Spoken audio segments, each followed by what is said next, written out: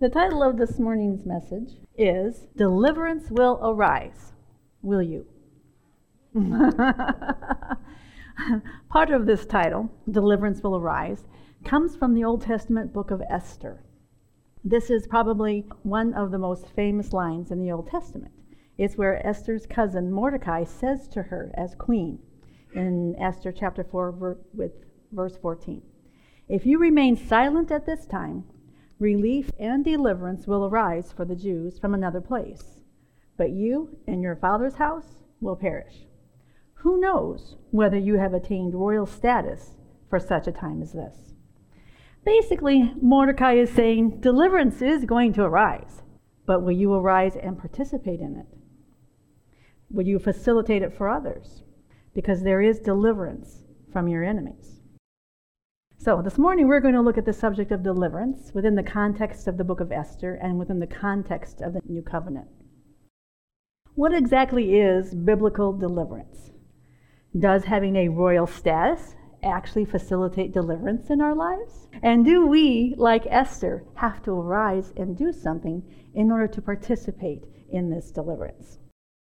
When I was seeking the Lord about what to minister on this week, I was asking the Lord if He wanted me to do something seasonal. Easter is going to soon be upon us, and for many, this is the season of Lent. Now, most Protestants have no idea what Lent is.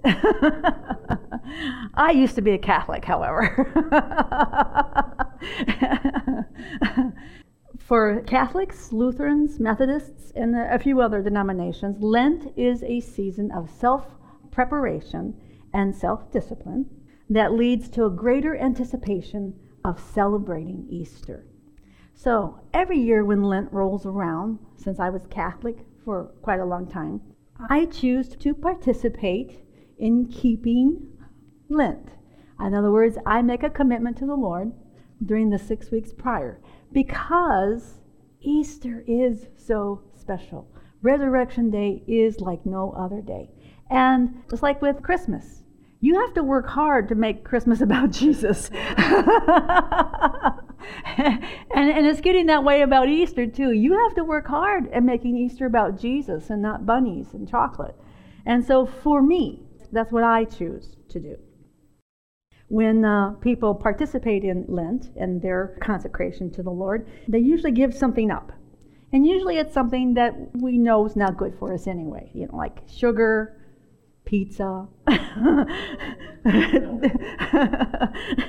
too much TV, alcohol, smoking, and of course the very famous fasting meat on Fridays. So that's not one of mine, but people usually give up something as a token of devotion to the Lord. And it's just a private commitment between them and the Lord. The purpose of this kind of fasting is to help an individual practice self-denial. I don't really like the term self-denial. I like the term flesh denial. Because that's really the point, is telling your flesh no. And getting good at telling your flesh no. And part of telling your flesh no, you have to focus on your relationship with Christ. So this then leads and makes anticipation of Easter special. You're looking forward to the day of celebration. That's really the focus of fasting in the New Testament, to give more time and more thought to God, your relationship with Him and His Word. So, the purpose of fasting under the Old Covenant, however, was very different, which we will see in the story of Esther. Esther's fasting is for God's favor and protection through her husband, the king. This past week, the Jews all over the world celebrated the Feast of Purim, which celebrates both Queen Esther and the great deliverance of the Jewish people from their adversaries. The Feast of Purim started on sundown Wednesday, the 28th, and finished on Friday at sundown on March 2nd. The Feast of Purim is really weird. Just so you know, the way they celebrate it is kind of weird. It is not one of the prescribed feasts that God instituted. That's why we don't celebrate the Feast of Purim. It's not something God decided was necessary. It was instituted by Mordecai, the Queen Esther's cousin.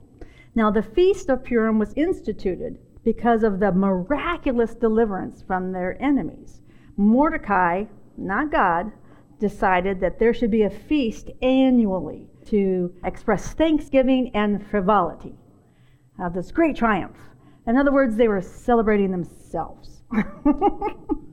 Really wasn't so much about celebrating how good God was, more like, yay, we did it.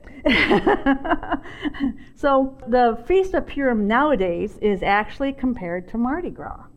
It might give you an idea of how they celebrate, which is also called Fat Tuesday. Fat Tuesday is the day before the first day of Lent, which is called Ash Wednesday. Ash Wednesday begins the 40 days of self-denial or flesh denial and prayer. So supposedly, Fat Tuesday started with a way of using up all the yummy things that you're going to give up. Eating all the pizza, eating all the pie, eating all the sugar, eating everything. Then you practice self-denial. So that's how it sort of got started. And of course, it has erupted into something that has absolutely nothing to do with honoring God or Easter. But according to Jewish writings, the Feast of Purim is to be celebrated riotously, with costumes and an abundance of alcohol and noisemakers and an overabundance of food. And part of the admonition of Purim is to drink to the point that you can't tell the difference between evil Haman and righteous Mordecai. Now, does that sound like something God would ask you to do? No. But this is actually in the Jewish writings. So, of course, rabbis traditionally do not encourage that kind of behavior, but they do the costumes, sort of like Halloween. The costumes and parties, and that's how they celebrate, and it goes for the 2 whole days. Now, why would they want to participate in such an excessive celebration? I think the concept was supposed to be because of the utterly miraculous nature of their deliverance from their enemies. Still, to this day, the Jews celebrate their national deliverance from the hand of one of the most hated enemies of all time in Jewish history, Haman the Agagite. Haman is the evil character in the story of Esther. The story of Esther actually takes place in Persia. She and her cousin Mordecai are obviously descendants of those who were told by God to not fight against Nebuchadnezzar and to let themselves be taken to Babylon. The Jews were put into Babylon at that time, sort of as a God-devised time out. Most of the Jews had fallen completely away from the Lord and were practicing paganism, just like everybody else around them. So God told them through the prophet Jeremiah that it was their lack of keeping relationship and lack of keeping covenant that led him to putting them in this time out. It was a punishment, yes, because they had an authority over them. They were no longer their own rulers. But it was also divine protection, because there were lots of other kings who would also want to kill them. So God said, yes, this is a timeout, but yes, this is divine protection as well. And so during that time, he told them, even in a far land, even if you're not where you're supposed to be, in Jerusalem, if you will seek me with all of your heart, you will find me, even without a temple. That was phenomenal. Even without a temple. He said, if you search for me, I will be found. You will not be able to miss me if you search for me. He promised that the whole nation of Israel would come back to Jerusalem about 70 years later. So the story of Esther takes place after the 70 years is already up. The first wave of Jews have already gone back to Jerusalem. On the timeline, if you took Esther and inserted it into the book of Ezra, between chapters 6 and 7, that's where it takes place. They begun building the temple. They're having to fight, stand their ground, and take what belongs to them back again. And that's where Esther belongs. The problem is, why are Mordecai and Esther still in Persia? Why are they not where God said they're supposed to be? Esther is the primary character of this story. She is a beautiful Jewish girl who is presumably chosen against her will to be a beauty pageant contestant, whereby the winner wins the crown of Persia. And she just so happens to win. Then she's crowned queen of Persia without anybody knowing she's a Jew. Why would nobody know she's a Jew? Was she keeping Sabbath? Was she keeping kosher? Was there any exterior evidence that she had a relation with the one true and living God? It doesn't appear so. Nobody knew she was a Jew. So, obviously, she and Mordecai weren't overly religious or devout, and we see no mention of keeping any kind of Jewish law, not even the Sabbath, which was a big deal for the Lord, which may be why God's name is not used in the book of Esther at all. His name is not even named once, which is odd. Some scholars say, well, maybe it was because it was written in Persia, that it wasn't allowed. Maybe. Maybe not. The truth is, the Jews weren't supposed to still be in a foreign land. They were supposed to come home. They were released by King Cyrus to go back to Jerusalem and rebuild their temple. But only about 50,000 people went. The Jews really had become accustomed to where they were at. Life was good. They had businesses and family, and who wants to get uprooted and start all over? And we can find God here. That's all good for us. We'll just stay here. However, they were still where they weren't supposed to be. Now, could being where you're not supposed to be cause unnecessary problems in your life, whereby you might need to be delivered? Well, according to this story, yes, most definitely.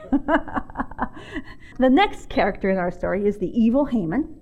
He is the king's right-hand man who just happens to hate Mordecai because Mordecai continually refuses to bow to him in honor. This would have been appropriate to bow. It was not like he was asking him to bow on his knees like in worship. It would have been appropriate for a Jew to bow in honor to a civil authority. However, Mordecai refused. And it doesn't tell us why he refused. Scholars have come up with some pretty creative ideas as to why he might have not honored this man. However, the story itself doesn't tell us.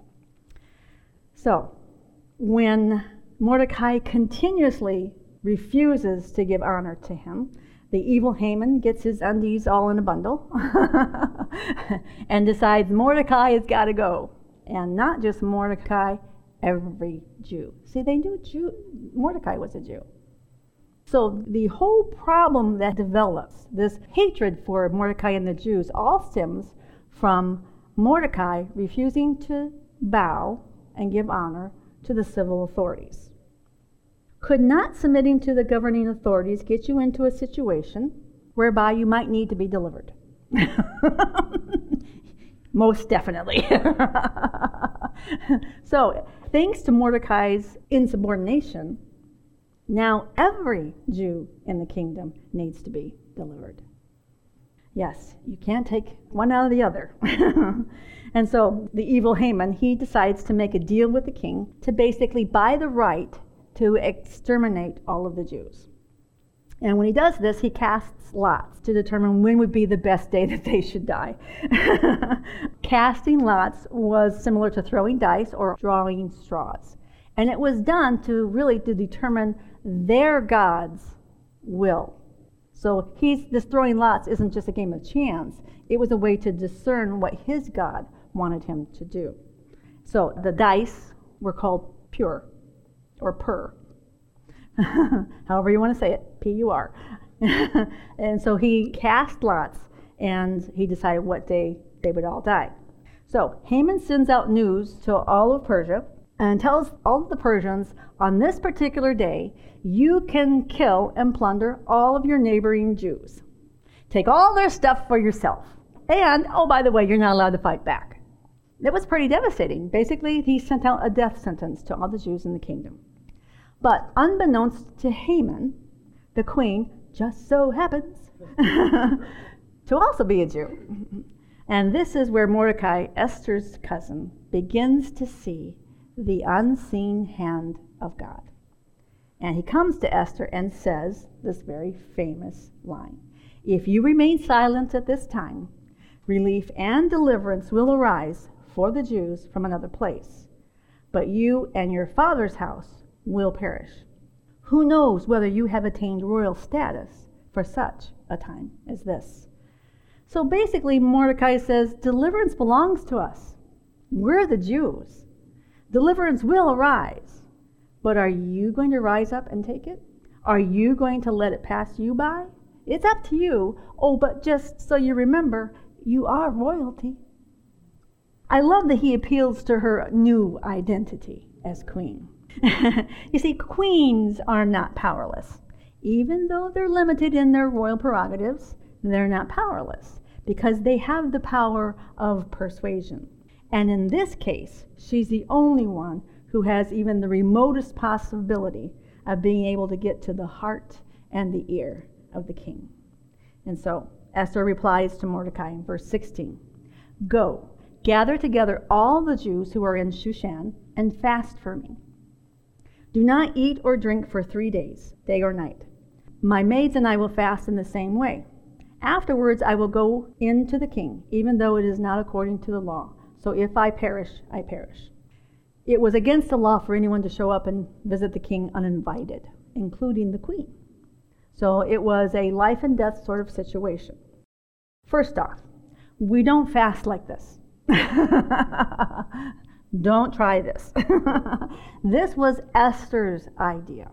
You can tell it's a very fleshly kind of idea. It was not God's idea. God never prescribed this kind of fasting. The closest thing to it is the fast on Yom Kippur, the Day of Atonement, where a healthy Jew would fast for 25 hours, food and water. If you were unhealthy, it was not required of you. Okay? So there was one fast day a year prescribed by God. One. God never asked anyone to make this kind of fast. On the Day of Atonement, though, they fast in order to show their humility, their sorrow for sin, and repentance, a turning from sin and towards God. Esther obviously felt like she had to do something drastic in order to get God to do something drastic. This is pagan thinking. I do, so God will do. That's not New Covenant thinking. That's not really even Old Covenant thinking. That's really pagan thinking. Even today, you find Christians wanting to fast to get stuff from God. If I fast for 4 days, will he pay my rent? Doesn't work that way. God is not moved by your fasting. We are moved by our fasting. Fasting for believers doesn't move God, it moves us. Fasting, of course, mixed with seeking God through his word and prayer, can make a huge difference in our lives. But it's not because we've earned God's favor through self-denial, prayer, and Bible reading. It's not a brownie point system. He loves us and has already provided for us. Now, she was asking for protection. Protection already belongs to a New Covenant believer. We already have everything that we need in our relationship with Christ. God has already given us everything we need for life and godliness through Jesus. Even though we have access, it's not automatic. Have you noticed that God doesn't rain money down when you have a need, and he doesn't just let you go out and do your own thing, follow after the flesh without any consequences? It doesn't work that way. We have to appropriate by faith. We have to receive what belongs to us. We have to take it. God's grace is absolutely free, but it's not automatic. We have to use our faith. And sometimes natural unbelief clogs up our faith pipes. Natural unbelief is caused by living according to our senses, our 5 senses, and not according to the Spirit. We know up here, we know the truth. We are convinced in our head. This belongs to me, whether it's healing, protection, provision, whatever it is. We know it belongs to us. But we don't see it in our hand.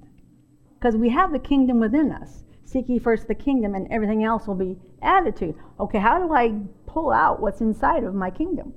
Well, what happens is we're so used to living according to the flesh, according to what we see and think and hear and feel, that we get what's called natural unbelief. That's what Andrew Wommack calls it. It's a perfect example because we tend to be fleshly, outwardly dominant. And it takes effort to be Spirit, Christ dominant in order to start pulling out all the good things that are in the kingdom for us. It's being carnally minded instead of spiritually minded. So fasting can help us clean out our spiritual ears, which allows us to hear the Lord more clearly, which causes us to have our faith activated. So like with Esther, fasting can be a good thing. So in the story, Esther completes her fast, and then she goes to the king uninvited, which she knows carries the possibility of death. But she is the queen. He did pick her out of all the young ladies in the kingdom. And the king is obviously quite taken with her. And so he extends his scepter to her, thereby accepting her into his presence and negating the penalty of death. She then invites the king and Haman to a banquet, where it appears she may have chickened out. The purpose of the banquet is to ask for mercy for her and her people, but she doesn't do it the first time around. After the banquet, Haman thinks this is great because only he and the king are the only two guests of honor at this banquet. So they have this wonderful banquet. She doesn't ask. She says, "Come tomorrow, then I'll tell you what I want." And so Haman leaves thinking all is well, and he runs into that darn Mordecai who refuses to bow to him, and he gets super, super angry. And so he decides to have a gallows built, because tomorrow he's going to ask the king if he can kill Mordecai on it. So just so happens that that very night, the king just so happens to have a sleepless night. And he calls for the royal records to be read to him. And it comes to his attention that Mordecai, Esther's cousin, has never been rewarded for thwarting an attack on the king. It's been 5 years. He's never been recognized. So the next day, Haman shows up, and to Haman's chagrin, the king says, "This is what I want you to do to reward him. Dress him in royal attire, put him on one of my royal steeds, and parade him all around town, and declare that this is how the king honors those he chooses to honor." Haman has to declare honor over Mordecai all day long. What is he going to do with that gallows he had built?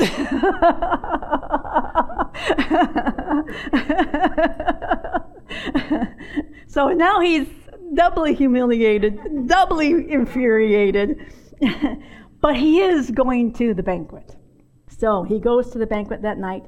Esther has the banquet for the king and for Haman, and it's there that she finally reveals her true nationality, and she exposes Haman as an enemy to the king and to herself, and she requests that the lives of her and her people be spared. Now, in the story, the king is actually drunk, which was very common. And now he's furious. And he gets up and he leaves the room, which really doesn't make sense to me, but okay. As he leaves, Haman realizes this looks really bad. This looks really bad. So he decides to beg for his life, and he falls on the queen, begging for mercy, and the drunken king comes back in. And "What are you doing to my wife? What, are you out of your mind?" They apprehend him. So they apprehend him, and just so happens, one of the attendants, the king's attendants, says he had a gallows built to hang Mordecai on. So it looks like he's even more of an enemy of the king than he thought. So there's no way of getting out of it now. Now he looks really, really guilty. And he is hung on his own gallows. The king's wrath is appeased, and Esther and Mordecai are given the authority to write a new edict saying that the Jews can fight back, and that the king's soldiers are going to be both bringing the edict and aiding the Jews in their defense, because now the Jews have the king's favor. So the fateful day finally arrives. The Jews are completely victorious over all of their enemies, and Mordecai institutes this great feast of celebration called the Feast of Purim. and dictates that it should be celebrated from generation to generation. And it still is. So what can we take away from the story of Esther and their great deliverance of the Jews from their adversary, Haman? Well, let's start with the meaning of the word deliverance. In both the Old and the New Testament, the word deliverance simply means rescue.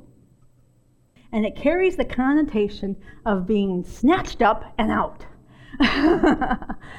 Years ago, I read in the lexicon that the picture that this word tries to paint is that there is a wildly rushing river and there's a person in it. And the wildly rushing river is taking this person against their will and they're going to their demise. The deliverer reaches in and snatches them up and out. That's deliverance. That's rescue. The Webster's 1828 dictionary, when you look at the word rescue, says this: to free or deliver from any confinement, violence, danger, or evil, to liberate from actual restraint, or to remove or withdraw from a state of exposure to evil. So basically, it is just rescue from evil. Violence, danger, evil, all in one package. It's deliverance from all of that. In Mordecai's statement, he says to Esther that deliverance will arise for the Jews. But if she's going to experience her deliverance, she's going to have to participate, bringing it into manifestation. I like that because that is the way it is for us sometimes. Sometimes Christians get the magic wand mentality, you know? We get the Naaman mentality. Wave your hand over my spot, Jesus, and make it go away. We get frustrated because we think we're trying to get God to move. And in the new covenant, He's already moved. It's us we have to move. Mordecai knew that deliverance belonged to the Jews. God, in His mercy, was always delivering them from their enemies over and over. They were God's covenant people, and God is faithful to keep covenant. And so it is with us. God is faithful to His covenant with us. We don't have to do anything to get Him to do something for us. He did something spectacular. He did it all. Rescue and deliverance belongs to us through Jesus Christ. Deliverance is primarily what has already happened to us when we were saved.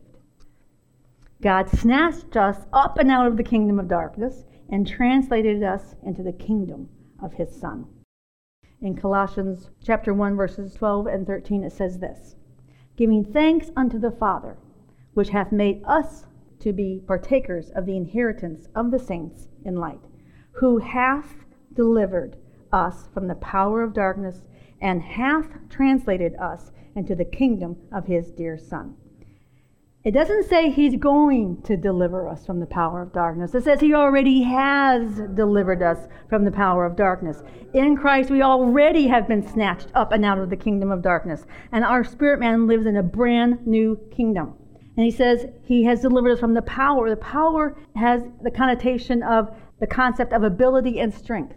So He has snatched us up and out of the power and ability of darkness. It also contains the idea of authority, the right to command. So He has snatched us up and out of the kingdom of darkness, and Satan no longer has any right to command us to do anything or to speak into our lives. He has no right, no authority. And it also includes the idea of jurisdiction. It is a place of legal rule. You see, Satan only has rule in darkness. We don't live there anymore.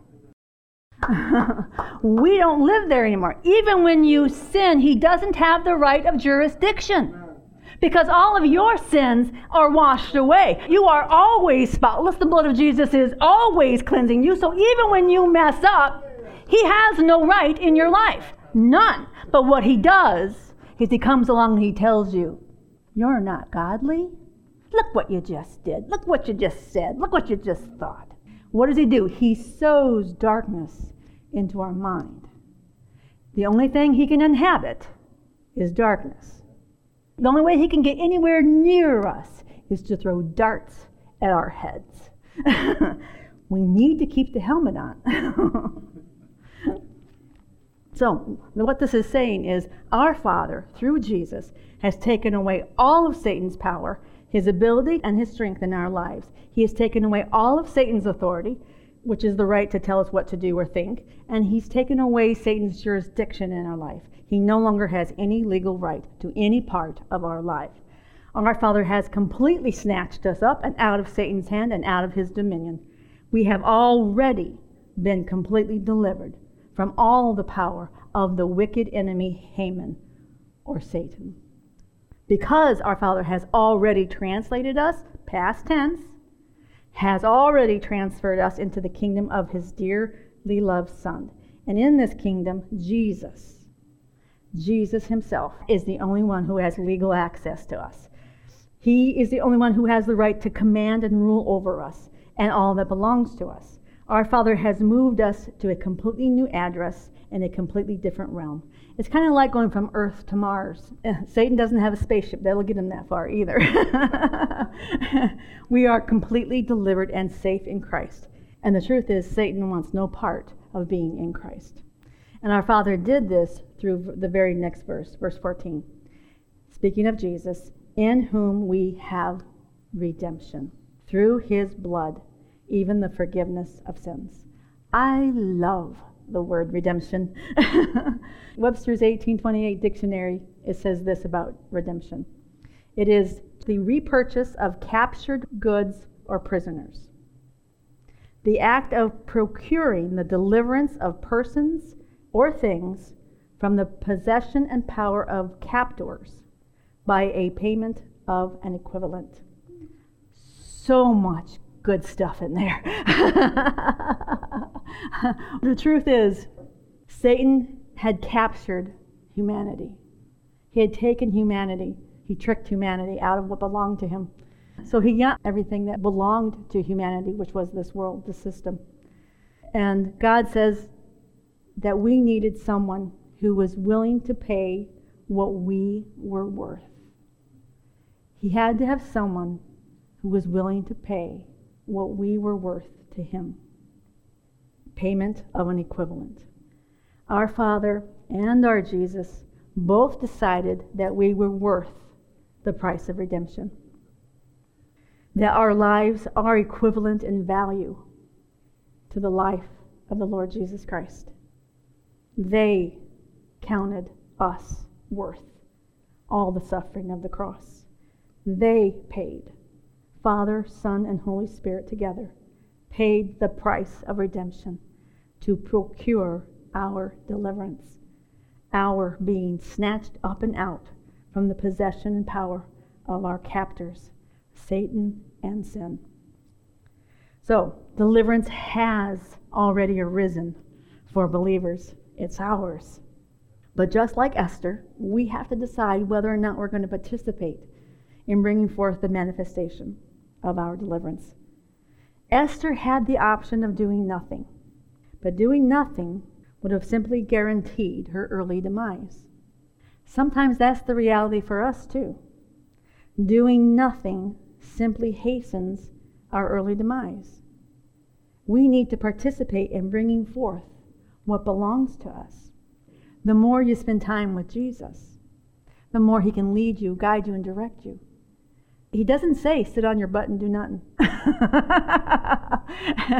You have to resist your enemy, or your enemy is going to take hold of you. Mordecai in the story then reminds Esther of who she is. Her identity as Queen of Persia, and her royal status that was given to her as a gift. It wasn't by inheritance. It was a gift. He suggests that surely now is the time to take advantage of her royal prerogatives. And the same is true of us. We have royal prerogatives. When we face problems, either those of our own making or the making of others, we first need to remind ourselves of who we are. Just so happens we're the queen, the bride of Christ. He is the king and our husband, and he bids us to rule and reign with him. He bids us to make the most of our royal prerogatives for whatever such a time as this that we are facing. Do you have such a time as this kind of problem? If so, it's time for us to remember who we are. to whom we are married and with whom we have favor. After Mordecai reminds Esther of who she is and the position that she holds, she decides to seek the Lord with prayer and fasting.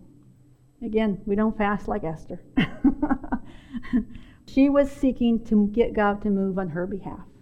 But in Christ, our Father has already completely moved on our behalf. But perhaps what she received when she was fasting was wisdom. How did she know to have 2 banquets instead of 1? How did she know the best way to approach the king?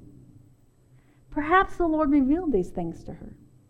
Or perhaps she just gained the strength and courage she needed to do what she knew needed to be done at such a time as this. Whatever Esther received during her fast, it was exactly what she needed to participate in bringing forth deliverance both for herself and for her people.